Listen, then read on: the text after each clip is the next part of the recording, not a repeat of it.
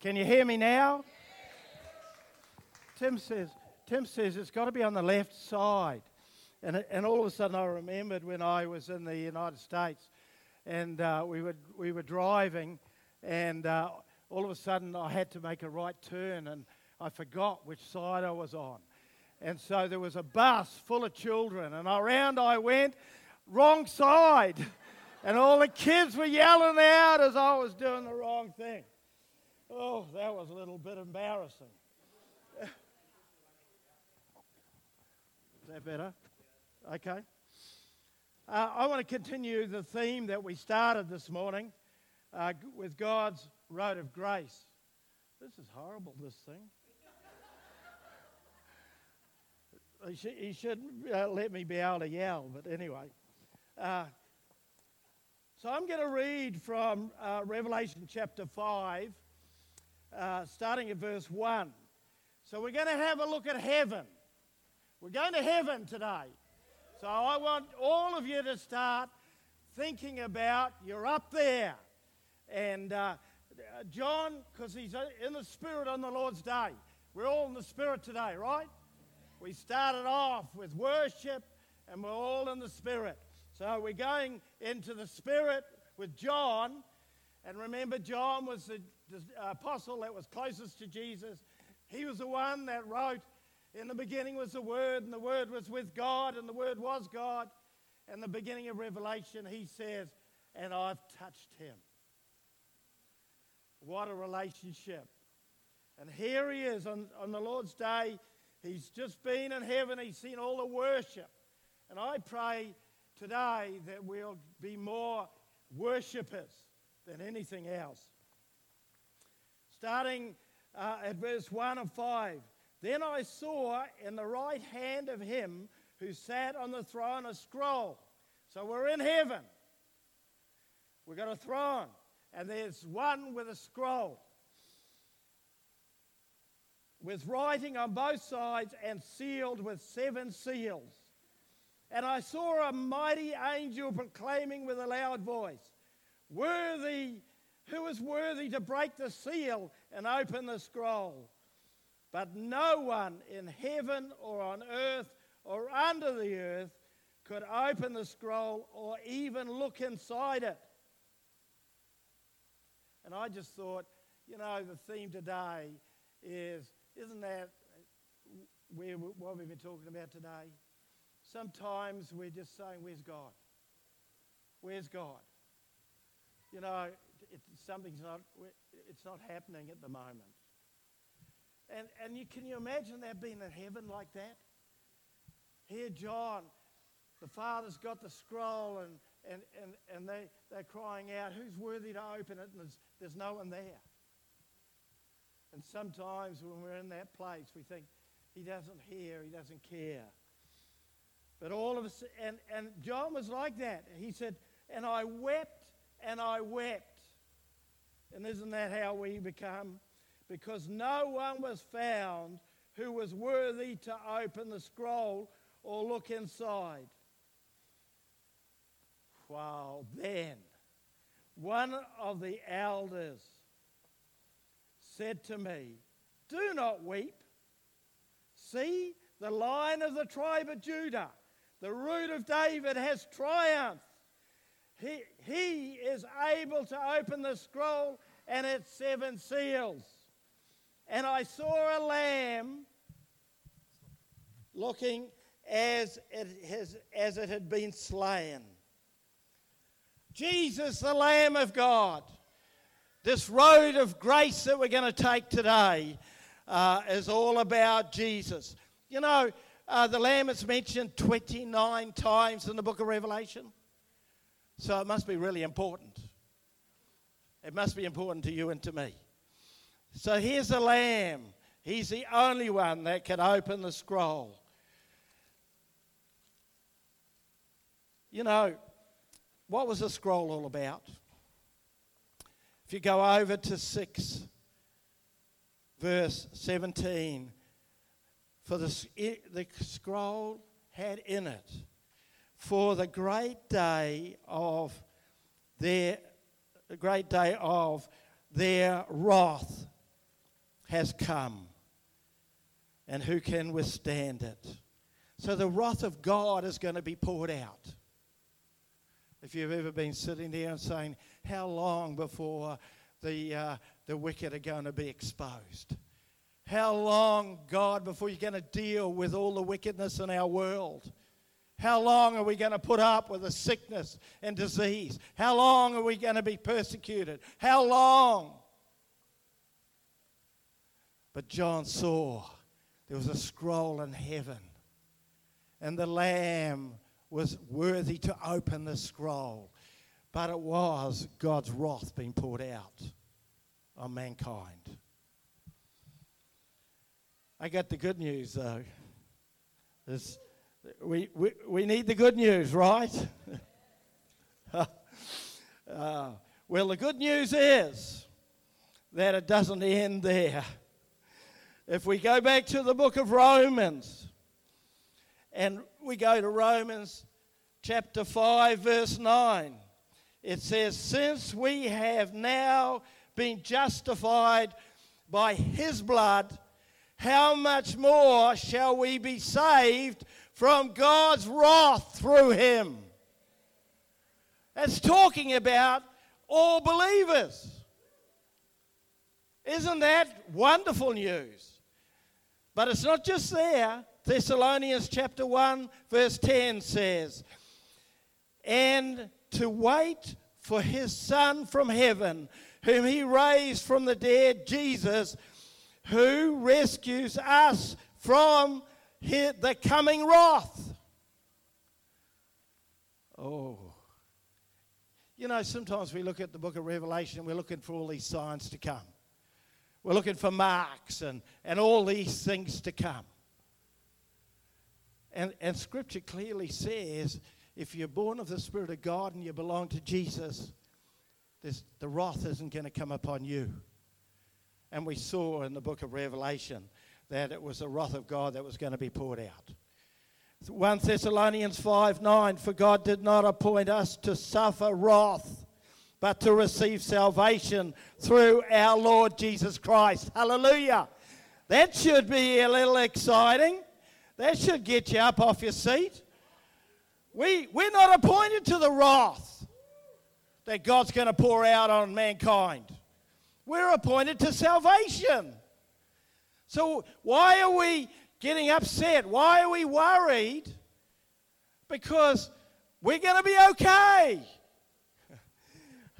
Isn't that great news? So I'm going to just take us for a little journey through from the beginning to back to Revelation, and starting. There's golden threads in the Bible, and I love the picture language that God uses because those pictures all connect, and so we're going to look at a golden thread that starts at Genesis, and in Genesis, remember. Adam sinned, and then God had to kill an animal to clothe them. And so God started with covering the sin of man. He always loved them and wanted to cover them and wanted to provide for them. It's a beautiful picture. Then we get to Egypt. You remember the Israelites were in captivity? They were slaves and they were mistreated really badly, and God chose Moses and said Moses to Pharaoh, and you remember all the plagues, and then the last plague, of course, was going to be the firstborn of the Israelites were going to die. And the Lord said to Moses, tell the children of Israel, the Israelites, that they were to sacrifice a lamb. It was a picture of Jesus, and to get the blood and put the blood around the doorposts of the building. So anybody passed, there was blood on the doorpost. You could recognize every Jewish house that believed in what God said because there was blood on the doorpost. The second thing Moses was told to tell the children of Israel to sacrifice the lamb and take it into the house. So firstly, they had to apply the blood. Now, you and I know that when we come to Jesus Christ, that we're all sinners. Every one of us. We inherited that. And we were born in sin. But Jesus' blood on the doorposts of our heart cleanses us from all unrighteousness. Then we receive Jesus into our heart. The lamb had to come into the house. And so the father brought the lamb into the house for the whole family. Everyone in the house. And then they had to get ready. They had to be prepared to leave. Same instructions to you and me. No different. We receive the blood of Jesus Christ to cleanse us. We receive Jesus into our heart. And we prepare ourselves for his coming. Exactly the same. But can you imagine on that day? Can you just think back? Well, you can't think back, but just think what it would be like. So here they are in the house. They've put the blood on the door, and they've now brought the lamb in, and it's midnight, and the death angel starts to pass over. Can you imagine the screams and the crying and the noise that's going on outside? It would have been terrible as people's children were dying, the firstborn of the Egyptians and all those that never applied the blood to their lives. But can you imagine, that's one side of it. Can you imagine on the other side of it, that those in the house, the death angel has passed over. He's gone. We're free. We're alive. God's delivered us. Can you imagine the joy, the excitement? We're ready. We're going on. Can you imagine what it would be like? That's what you're like. Because the death angel has passed over. The wrath of God isn't for you. It's for those who haven't received Jesus Christ. You know, I go back into the book of Hebrews and you know, it talks in the book of Hebrews, chapter 8, and it's talking about Jesus the high priest. He said every high priest is appointed to offer both gifts and sacrifice. So it was necessary for this one also to have something to offer. If he were on earth, he would not have been a priest. For there are already priests who offer gifts prescribed by the law. They serve in a sanctuary that is a copy and a shadow of what is in heaven. It's a copy, it's a shadow. So God says to Moses, I want you to set up the tabernacle. Tells him exactly how to set it up. Remember? It's a shadow, it's a copy, it's a picture of what's in heaven. And so Moses is told how to set it up. And then he has, in it is the Holy of Holies. That's where God dwells. That's where God's presence is. That's where the Ark of the Covenant is. And that's going to be important as we go through this morning. So there's an ark. In fact, if I go over to Revelation again, and if you turn over a couple of pages, you'll see in 11:19 that then God's temple in heaven was opened. John's seeing in heaven. And within the temple was seen the Ark of the Covenant. So Moses sets up an ark on earth, And you know, at the top of that ark has a seat of atonement, or we call it the mercy seat. Top of that, there's two angels, one each side facing each other. And Moses builds it exactly how God says. But it's a shadow, it's a picture of the one in heaven. And so God says then to Moses, this is where God's presence is going to dwell. And they set the tabernacle up in the middle of the camp of Israel. Doesn't that remind you of how the Holy Spirit comes to live within you? In you. In the middle of you. So that God's presence is right in the middle of the camp of Israel. There's a cloud of smoke during the day, and there's a fire by night. God's presence, God's glory in the middle of the children of Israel. You know, don't sometimes we forget God's presence living in us? And when the cloud or the fire moved, they moved. Isn't Romans 8, when those who are led by the Spirit are the children of God? When the cloud moved, the children of Israel quickly packed up and they moved.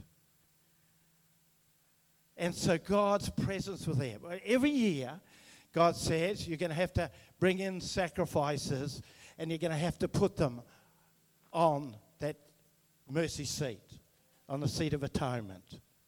So actually what they did, they had 2 lambs. They checked the lambs out for 3 days, made sure they were perfect. And the first lamb, the high priest would take his hands and place it on the head of the lamb. And he would put the sins of the whole world, or the whole nation, on the head of the lamb. And then he would take the lamb and release it into the wilderness. Sins no more. They're gone from the camp. Gone away. The second lamb is taken and is killed. He's roasted, and then the blood taken in and put on the mercy seat, or the seat of atonement, for the children of Israel. And that kept a covering over all God's people, so God could dwell among his people. Wow. Now we come up to Jesus. Jesus had to be put, like every other lamb, had to be checked out to make sure he was perfect. Let's remember that Jesus' Father was the Holy Spirit. It says the Spirit came down on Mary, and she then bore a son. His name was Jesus. Sin is passed on from the male of the family. The male now for Jesus is God. Remember now, Adam, when Adam sinned, God said, Adam, if you eat of the tree, you'll surely die. Let's do the opposite. If you don't eat of the tree, you'll never die. Adam, if he never sinned, would never have died, would live forever. But he sinned, and death came into the world. Jesus, born without sin, can never die. And I think that's extremely important to you and to me. God's his Father. He has no sin in him. And when he gets to the time that he's to give his life, he had to be checked out as the Lamb of God, like every other lamb.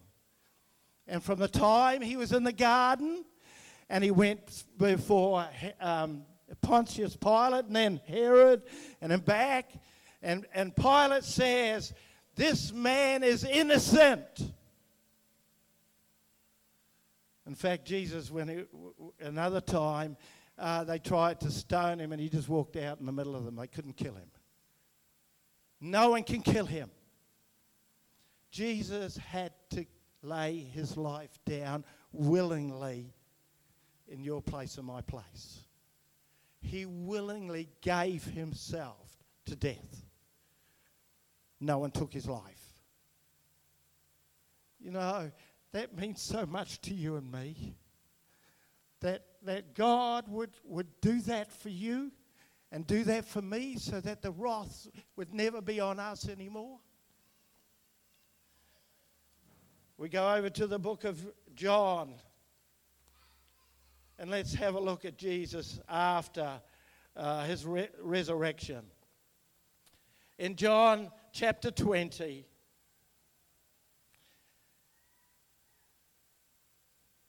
remember, Mary comes to the tomb early, and she sees that the tomb's empty, and she runs off and tells the others. And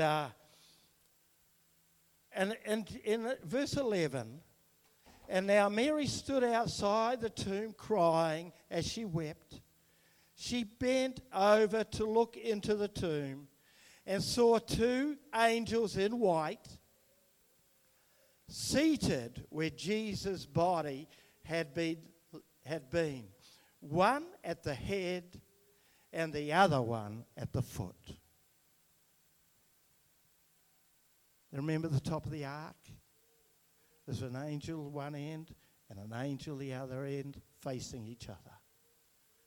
And Mary sees two angels where Jesus laid, representing the ark. Then, in verse 17, and Jesus says to Mary, "Do not hold on to me, for I have not yet ascended to the Father. Go instead and tell my brothers and tell them, I am ascending to the Father and your Father, to my God and your God." And Jesus at that time goes into heaven and puts his blood on the mercy seat for you and for me. There's blood there that's there for eternity. Jesus' blood. Every time the Father looks down at the mercy seat, he sees the blood, and it still has the same power that it's always had. Because there's no time in heaven. That blood is like it was put there yesterday for you and for me. And that's why John wrote, and he says, "If you confess your sins, I'm faithful and just to forgive your sins and to cleanse you from all unrighteousness." It's not just that you get forgiveness, you get cleansing as well. So you get the righteousness of Jesus. You're made right with the Father. You can have boldness to go to him anytime you want to. He's open. The door's open now for you and for me. Boy, that must make you a little excited. Wow! The one who loved us and gave himself for us has opened the door for you and for me into the heavens. Man, and the same presence, the same glory that was on the tabernacle, on the Holy of Holies, is now on you. I don't know about you, when I first got saved, I walked down the street and I thought, I wonder if they can see I'm different. I wonder if they can see the glory of God. But you know what? I know every one of you have had times when you've gone to visit somebody and they've had a problem with you because of the glory of God living in you, especially if they're not saved. Like family members that are not saved. Because the glory of God is living in us. We've got to affect everything around us. We have to. But the devil tries to squash us and to take our focus on all those things that are about us, those things that are temporary. You know, health issues are temporary. They come and go. We're all going to have them. We've got to get over that. If our eyes are on Jesus, who loves us and has an eternal plan for us, and we're going to be with him forever, we should be the greatest worshippers in the planet. We should be in love. I love Jesus. I love him because he gave himself for me. You know, but there's a process. And the process is that he laid his life down. He shed his blood for you and for me. We have to apply all that. We can't just say thank you. You did it. We actually have to accept and put the blood. Jesus, forgive me. And take that blood for yourself. That blood that's on the mercy seat. For you and for me. And then we have to receive Jesus into our life. We have to want to know what he's like. We have to want a relationship. And we have to build that relationship. A relationship, you know, doesn't come overnight. We start off as babies. We all start as babies when we come to Jesus. We don't know anything about God. All we knew before that was that he was bad and mean and mighty unclean. And you know, everything that bad happened on the earth, we blame, he was his fault. That's all we knew. Now we give our lives to him. Now he wants us to know him. We've got to change our whole thinking, everything we knew now has to go out the door. And he wants to show himself to us. And you ever notice that when you're first born again, all these miracles happen? You pray for something, boom, it happens. And you get so excited. Oh, and the older Christians are looking and saying, wow, look at all these things happening for that person. But God, when you're young, God says, I want you to know me. I want to know you to know that I'm for real and I'm in your life and I'm for you and I'm going to do work with you. But you start to grow the more you get to know him. And then there's more responsibility put on you. No longer he's the sugar daddy. He starts saying, you know, we all want him to be the sugar daddy all the time. But you know what he says? He says, I remember it happened to me, and things weren't happening like they were happening before. And I said, Father, what's the problem? You know, have I got something wrong? Have I done something wrong? And he said, no, Rod, it's time you grew up. It's time you start to exercise a little bit of the faith and a little bit of what he's given you. Because now you know him, now you can trust him, now it doesn't have to come straight away. You can wait on him, and so we can now learn that there's a timing in God, but he's still there and he still loves us and he's still for us and he still will provide and bless. And we start to hear his voice. Jesus said, my sheep know my voice. We start to listen.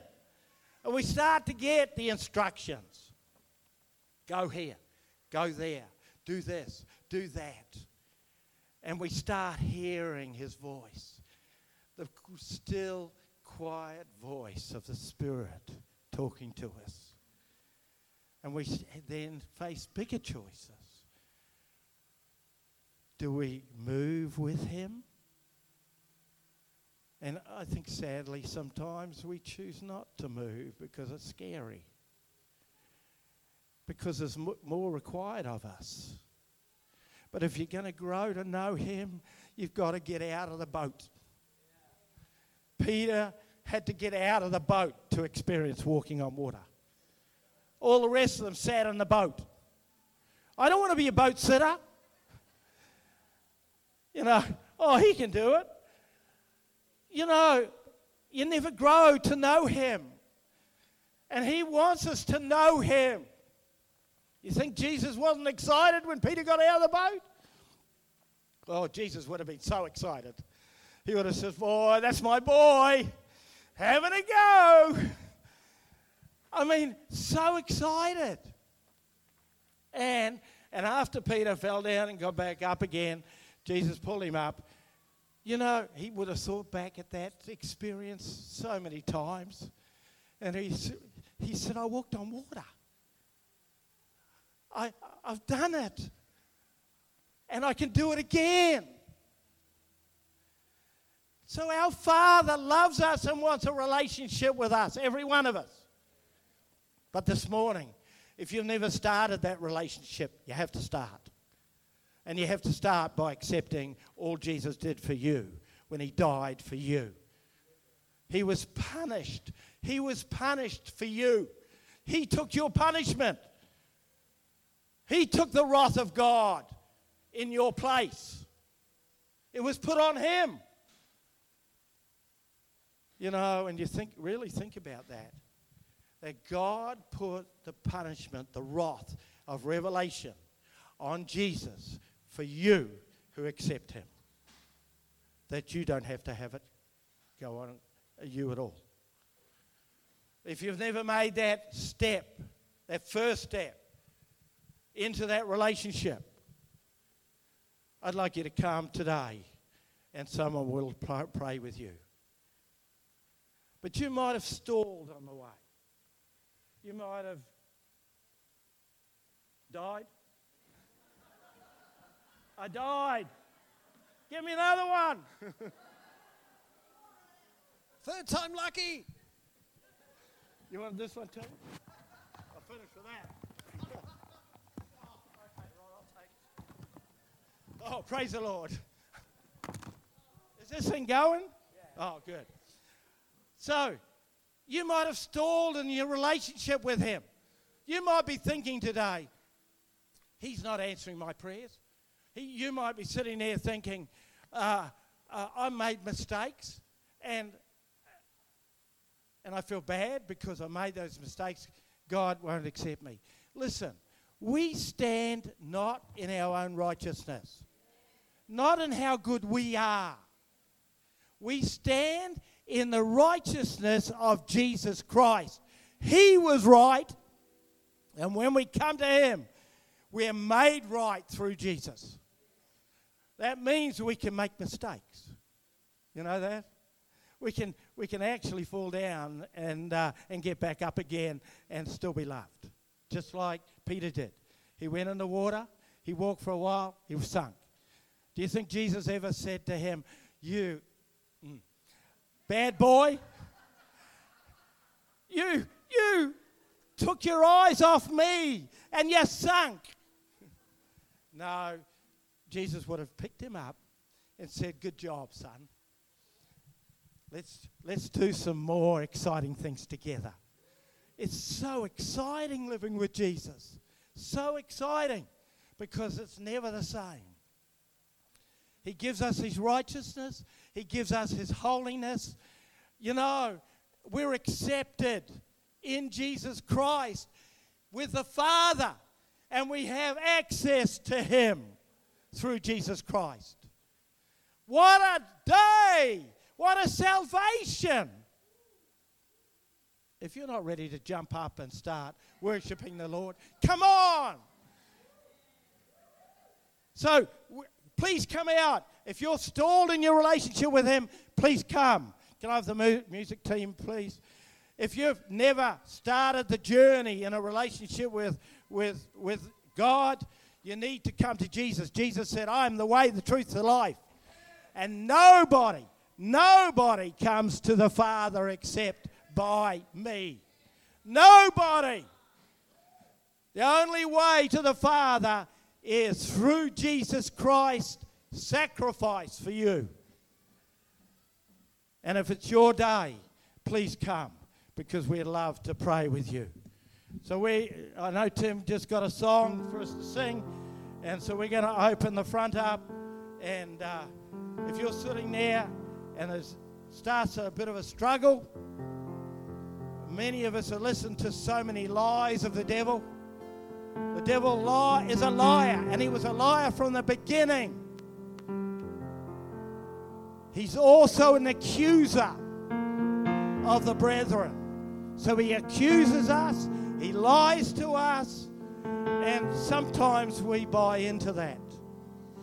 Well, it's time we didn't anymore. We are the children of God, we're born of His Spirit, and we have eternity already living in our hearts, and we're heaven bound. Woo! Tim, rip into it. Okay.